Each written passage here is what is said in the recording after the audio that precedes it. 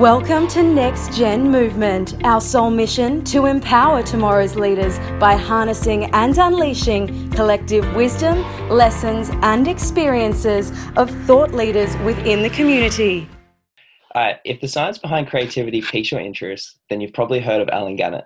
Alan, who's colloquially known as a lovable corgi father, that's debunked the myths of the creative genius and shows how we can start cultivating our creative side today, has his hit-selling book, The Creative Curve. He's known for co-founding Acceleprise. It's an international B2B startup accelerator. To being the CEO of TrackMaven, an enterprise big data analytics platform, which recently merged with Skyward, one of America's industry-leading content marketing services. So here we've got Alan today as our next chapter of Next Gen Movement, where we'll deep dive on his insights and get under the hood on his journey. Welcome, Alan. Hey guys, how are you doing? By the way, for people who are watching, it's me and my giant bottle of vitamin C infused water. So you actually have two guests today. Yeah, it looks really fancy, actually. Mm-hmm. I could see things floating around in it. Yeah, you don't want to know what those are. No worries. Let's get straight into this, man. So I've done a little bit of research on creativity and noticed there's like a bit of a trend with like how it can be linked with vulnerability.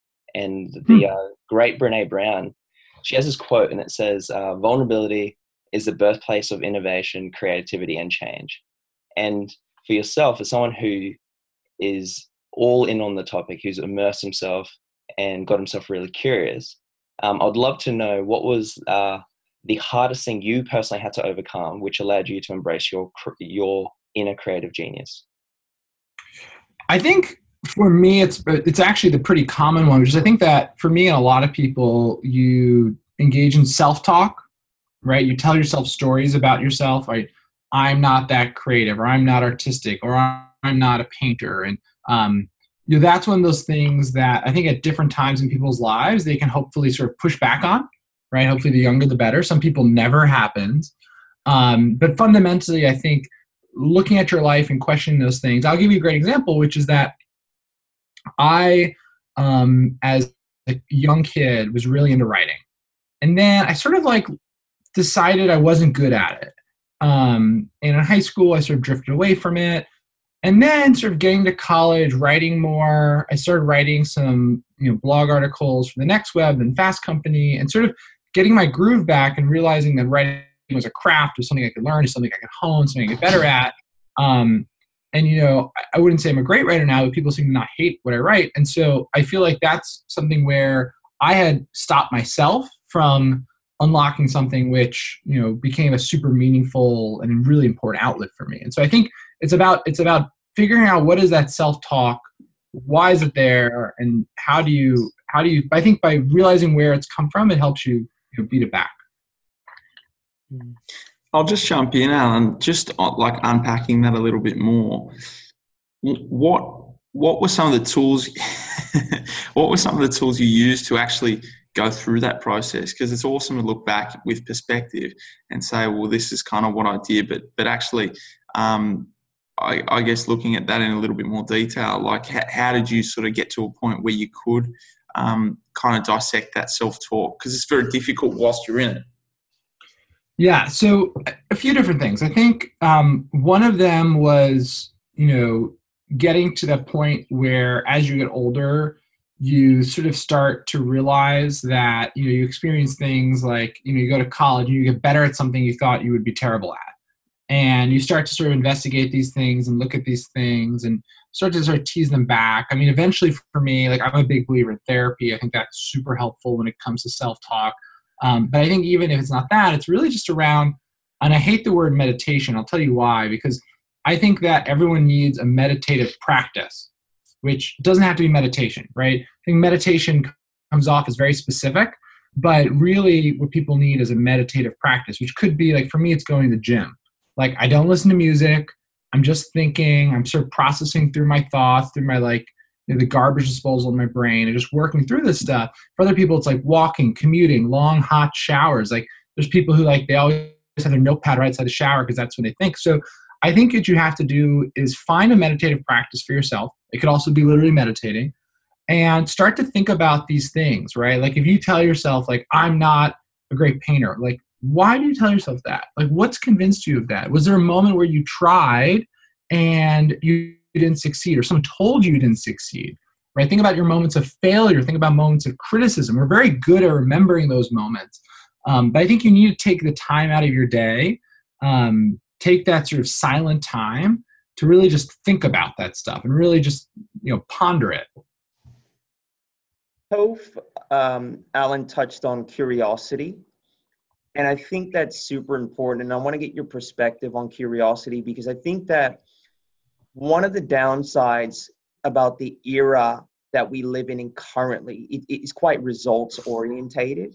And I think a lot of times the process gets lost because we think so much about the result. And one of the biggest things that I witness around me in terms of creativity is that individuals that generally have a deep level of curiosity, and they really want to explore. What's your take on curiosity in the relationship to creativity?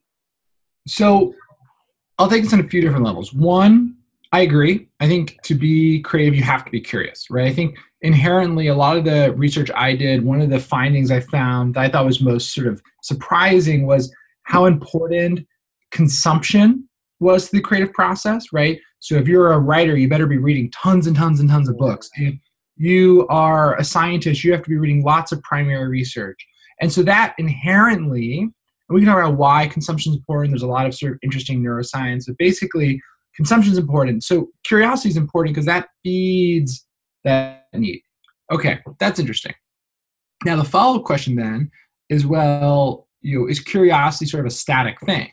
And I would argue that curiosity is very intertwined with confidence. I think everyone is born curious. Everyone was a child who was sort of fascinated by the world, but some people had parents who said, stop asking so many questions, right? Some people had teachers who said that.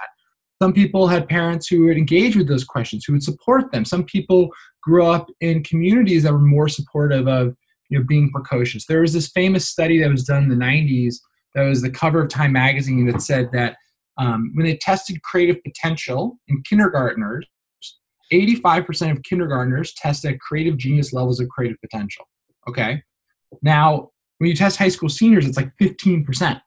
So like, what happens? Well, conditioning happens, right?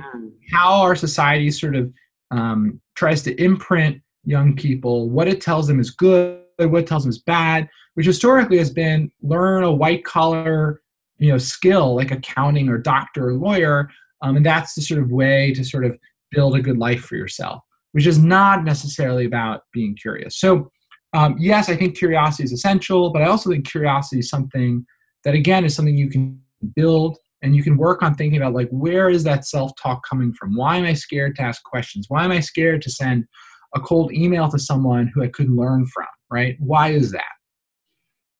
That's a good answer. Yeah, it's always something from childhood, hey? Even with... I mean, the thing I thought was really interesting was I was interviewing this really famous producer, and it didn't end up making the cut for the book, but I was talking to him about it. He was an older guy. And one of the things he told me, this is sort of early on in my process, was he's like, you have to ask people about their childhood. And I took that to heart. I started asking all the interviews I did. So for the book, I interviewed 25 sort of world-class creative achievers. These are like Michelin star chefs like Jose Andres. These are folks like Casey Neistat was in there too. Yeah, Casey Neistat, professional bro. Nina Jacobson, the producer of Crazy Rich Asians, The Hunger Games, David Rubenstein, a billionaire. And so I started asking all those people about their childhoods, and every time their childhood was so much in there that drove them much later in life. So I think that's really interesting because, one, it shows the impact of nurture, but two, it shows like the importance of parenting, right? I think the follow-up book to The Creative Curve would be a parenting book. I'm not going to write a parenting book because I don't have kids, so I don't feel qualified. But, one of the most common questions I get after the talk is, I have a child, what should I do, right? And so I'd say there's really one core thing you can do. So the people who I interviewed fell into two buckets. About 80% came from a pretty broken home, and creativity became escape. And so that brokenness drove them to escape through something. As a parent, you don't want to intentionally create a broken home. Not great. Some parents do it, right? But not great. 20% though came from these like very loving, nuclear, very sort of like these very like warm homes.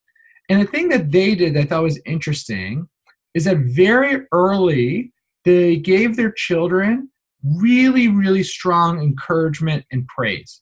And now there's this sort of movement right now against like sort of giving every kid a trophy and all this stuff. And yeah, I don't think you should tell 13-year-olds or 15-year-olds like they're going to be the next Yo-Yo Ma if they haven't started practicing yet.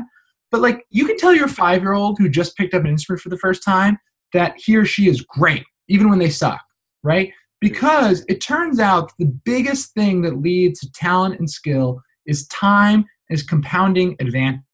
Yeah. And so what you want is you want your children to start learning creative skills as early as possible. Because think about it, if you started playing the cello when you were 5, right? By the time you're 15, you've been practicing for 10 years. 10 years versus if you started when you were 20, right? By the time you're 25, it's only been 5 years, and that 5-year-old has been practicing for 20 years. You're not going to catch up, right? So I think very early encouragement is incredibly important. And it doesn't mean everyone gets a trophy. It just means like don't be mean to your 5-year-olds. It's kind of like I've seen with teaching a kid how to do a jigsaw puzzle, do from the inside out as opposed to do the typical corners, sides, and then go in and then work your way out, because that helps with their lateral thinking as well. There's all these interesting studies. So like one of the big misconceptions when it comes to our brains are we think of our brains as very static, right? But nothing in our body is static, right? Think in your bones, there's bone density, right? Things change. So your brain goes through something called neurogenesis, which is why we have neuroplasticity. So neuroplasticity is the idea that your brain changes over time. Neurogenesis is that every day you generate thousands of new brain cells, and kind of like working out at the gym, these brain cells go where they're needed. So if you have a certain part of your brain that's like really active, the brain cells go and attach there. If they're unused, they just sort of go away, right? So it's really a lot like going and working out at the gym. And the result is when they do these studies, what they find is that people who have done one skill over a long period of time, the part of their brain related to that actually gets larger. So like they did this study pre-Uber of taxi cab drivers, where they found that taxi cab drivers, the longer they were a taxi cab driver, the bigger the part of their brain that was tied to navigational skills became. Now what was really crazy was they compared it to bus drivers, and they found there was no change in bus drivers, because bus drivers drive the same route every single day, right? They're not actually working that skill. So this big misconception that our brains are these static things, I think drives a lot of the problems. We're like, oh, this is our smart child, this is our dumb child, this is our artistic child, this is our whatever child. When in reality, like, yeah, if you had a 5-year-old practicing something, by the time they're 20, their brain is going to be fundamentally, permanently changed by that behavior, right? And so, yeah, they now are talented, but it doesn't mean that talent is inaccessible. When you said before, like how you overcame like that self-talk, what do you think drove that originally from? Was there anything from your childhood days that kind of stemmed that helped that conditioning? In terms of getting conditioned like that or getting out of it? In terms of, the negative self-talk really came from criticism, right? Being criticized as a child by whoever, right? Whether it's a teacher or a peer. That's fundamentally where, for most people, negative self-talk comes from, right? Was there anything that comes to mind? Like anything that pinpoints, like maybe it was a teacher that said something in particular that you actually remember? I have lots of things, some of which I'd like rather not share, but one of the experiences I do remember was like having an English teacher who told me that I fundamentally just it wasn't a great writer. And so then I worked really, really, really hard on a paper, really incredibly hard on a paper, because I wanted to prove this. And what she told me when I submitted the paper was that I plagiarized it. And I didn't plagiarize it. Mm-hmm. But she was like, I know, this is too good. You didn't write this, right? And this was before plagiarism checkers and all this shit. But no, didn't plagiarize it. And that was a very sort of dark moment for me, because it really hit my confidence of shit, I'm just not, I guess I'm not a good writer. And the times I am good, like, is no one going to believe me? Like, this is crazy, right? And so fundamentally, I think that was one example of it. But I think there are moments, but I really think it's about sort of like the repeated patterns, right? Conditioning, yeah, there's sort of pinpricks you can point to and think about. And I think that's useful, but a lot more of it is about the sort of little interactions, right? Over and over again that happen to a kid or a teenager or whoever, that sort of changes how they think about themselves. I want to fast forward a little bit, Alan, to kind of where the idea for you for Track Maven kind of stemmed from, and I guess my question is the vision. So obviously today, right? Like you're kicking ass. You're turning over 10 mil plus probably. But like was that I guess when you sort of had the idea to sort of go down that path, was that did you see it becoming this big so quickly? And I guess what were some of the challenges you faced? We had an interesting journey. I mean, our journey was the first 3 years were hyper growth, and then the second 3 years were sort of like low growth, and then now sort of post merger, the combined company is growing really well because there's a 1 + 1 = 4 story, let's call it. But for us, I mean, that was the interesting thing, was basically the product came from a need I had as a marketer. And then when we launched the product, the first 3 years were just insane. I mean, it was just flying off the proverbial shelves. And then it got a lot harder, right? And that was really interesting because, as a first-time CEO, one of the biggest sort of things you have going for you is that you're willing to challenge preconceived notions, preconceived markets. One of the biggest benefits, one of the biggest challenges as a first-time CEO is that you don't know how all these markets necessarily interact or how they work, right? So like our market got much more crowded. When we started Track Maven, there was 150 marketing tech companies. Last year, they do these big industry sort of analyst reports. There's 5,800, right? So imagine that. Wow. It went from 150 vendors to 5,800. Right? In 6 years, 150, like that's nuts. And so as part of that, our market got very confusing and people didn't know what was what. And, for us, I think the big decision that we made, that I think looking back was not the best decision, was we made the product really, really focused. So we were like, how can we be the best analytics company possible? Like just focus on analytics. Versus other people in our market, we're like, we'll do analytics just okay, right? Or we'll do social media just okay and content marketing just okay, but we're going to do a lot of things. And it turns out that when there's a lot of fragmentation, rather than companies wanting to build the best of breed and buy the best of each tool, they actually just want to get something that does everything decently because that consolidation is more useful to them. And so that's why we did the merger, because fundamentally we realized that I made the wrong decision there, where it's not about going deep, it's about going wide, right? It's about having your systems interact and intersect. And so, that to me, I think that's a good metaphor for, as an entrepreneur, typically, it comes from like you identify some problem, right? So for me, it was identifying that marketing analytics back in 2012 was too damn hard, right? But that problem shifts and other people see that problem. It's not just about the initial problem, but it's about interacting and reacting to other people in that equation, right? So it's very, very dynamic. And when you do companies over a relatively long period of time, right? We did this for 6.5 years before the merger, like it's not going to be the same thing on year 5 that's on year 1, right? It's really important that you sort of get that. I think one of the advantages of you going deep versus broad is that you were an attractive merger or acquisition target for a firm that had gone wide, because they would have needed your competence because you had that analytics capability, right? Yeah, 100%. And that's ultimately why like the mergers work, because we are selling a lot more now because we have like a really strong analytics with really strong content and social. Yeah. But you also have to think about like the trajectory of a company and like what are you trying to do. And so I was, for me, I was like, I wanted to build a big independent company, and we had just sort of mistakenly thought like, look, if we were able to grow this fast, well, they should be able to, if there's this many customers, there's no reason why there's not 20x this amount of customers. Like if you look at the math, if you look at the number of enterprises, you look at how much we're selling them for. And so, I think a lot of it's about intentionality, right? Like what are you trying to build? And that doesn't mean product. I mean, what type of company you're trying to build? Like what's the purpose of it?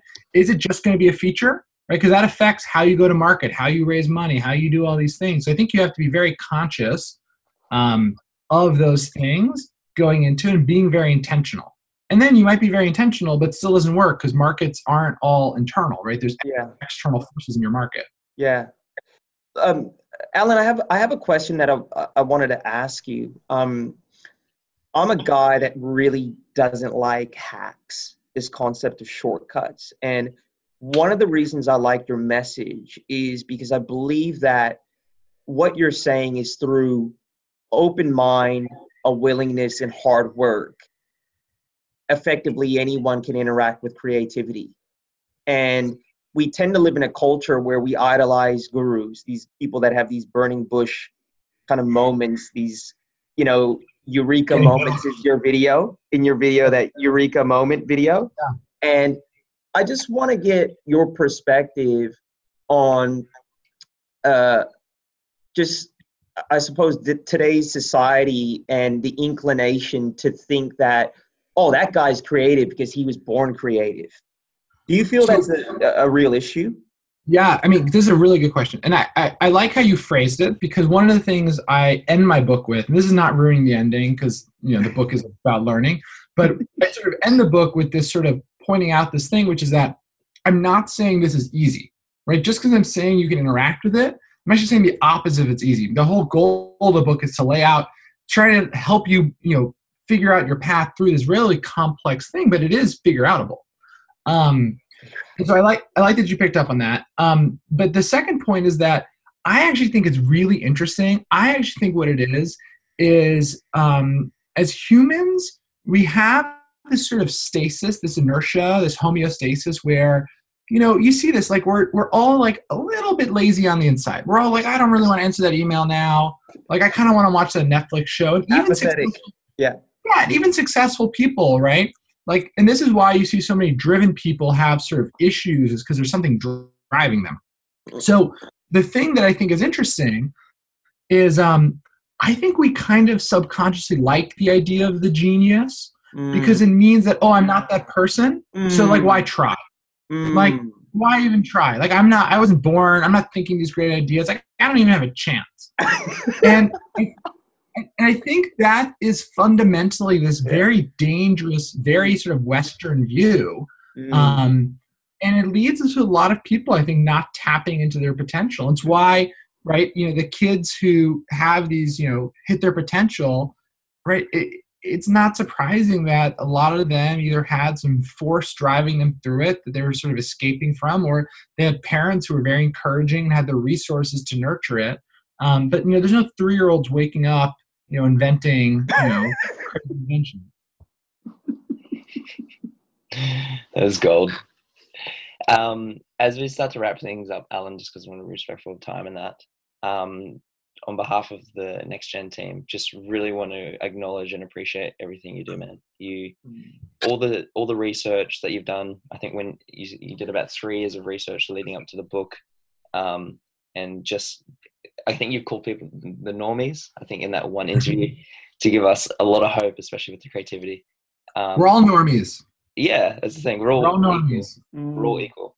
But just all the findings and the insights you have, highly appreciative, because just learn a ton, especially with this interview in itself. So just want to thank you for that. I'm just here for the Australian accent and the hydration. Like, that's what's going on. So I'm glad it was helpful. Appreciate it, man. Would love to give you a plug. So for like next 30 seconds, what do you got coming up, man? What's right now it's just the book is coming out in more languages, which is fun. But if you haven't checked out the book yet, thecreativecurve.com, there's book trailers, there's a sample, there's all sorts of stuff. And other than that, just sort of like right now I'm in, sort of peace mode, not creating mode. Hibernation. That's a whole nother topic. That's one of the big myths of creativity. Seriously, that there's this myth that you have to always be productive. But when I was interviewing these people, like these great screenwriters and stuff, are like, yo, I just wrote a movie script. I'm going to take like 6 months off. Yeah, right? pretty cool, right? Yeah. And so I think this idea of productivity and creativity often get confused, but that maybe yeah, another day. But again, with TOEF, I just really want to thank you, Alan. And one thing we always ask one question to each of our guests on the show. So if you could give one piece of game-changing advice to the next generation, what would that look like? I think the biggest thing would be to stop looking for something you're special at and decide what you want to be special in, right? Intentional about that, and then work at that and obsess with that and become that crazy person who all they think about, talk about, sleep about is that. And I think what you'll find is that the more you specialize, the more time you spend, you will become actually special in that.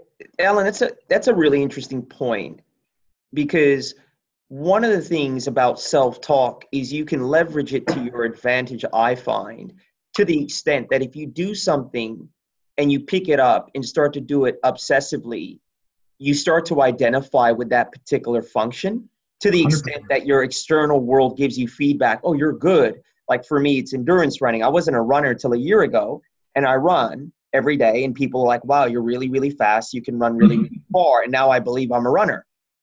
And it wasn't because I went in thinking I was a runner. It was because I did the action every single day. And it's a really good point. You're hitting on something I think is fascinating. And James Clear talks about this in his book, Atomic Habits, which is really good. And it's about this idea of like identity, right? And how like so much of our self-talk is wrapped up with our identity and who we identify with and how we identify. And like humans have all these in-group sort of behavior tendencies, right? So like, if you joined a religious cult, for example, like you'd probably adopt a bunch of the behaviors that the cult has, even if you didn't fundamentally think those are yours. It's how you act. But we have this strong urge, or we talk about sort of you're the average of your 6 closest friends. I don't know if that's scientifically valid at all, but I think the idea is valid, which is that we have in-group behavior. We try and act like the people around us. As a result, right, if you start running or spend more time with runners, you'll start to identify as a runner. Other people will identify you, and that builds this compounding thing. But I think it goes to this intentionality point. I once was told, this sort of creepy older guy told me this story, which I think was funny. And he was like, look, and I don't know why he was telling me this because I'm gay, but he was like, I guess it's gender non-specific, but he was like, if you want to date a model, the thing you have to do is you have to go and eat lunch at the restaurant next to the modeling agency. And I always thought good advice. That was like actually pretty wise, which is just this point of like, look, like you have to be intentional about where you put yourself, who you surround yourself with. And then a lot of the sort of luck and the stuff that sort of happens comes from that.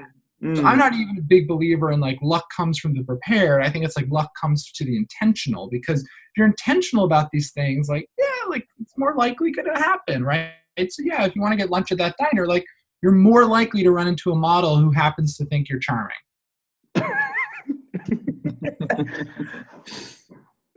Well, thanks, Alan. I really appreciate that. If I was single, I'd definitely take that advice.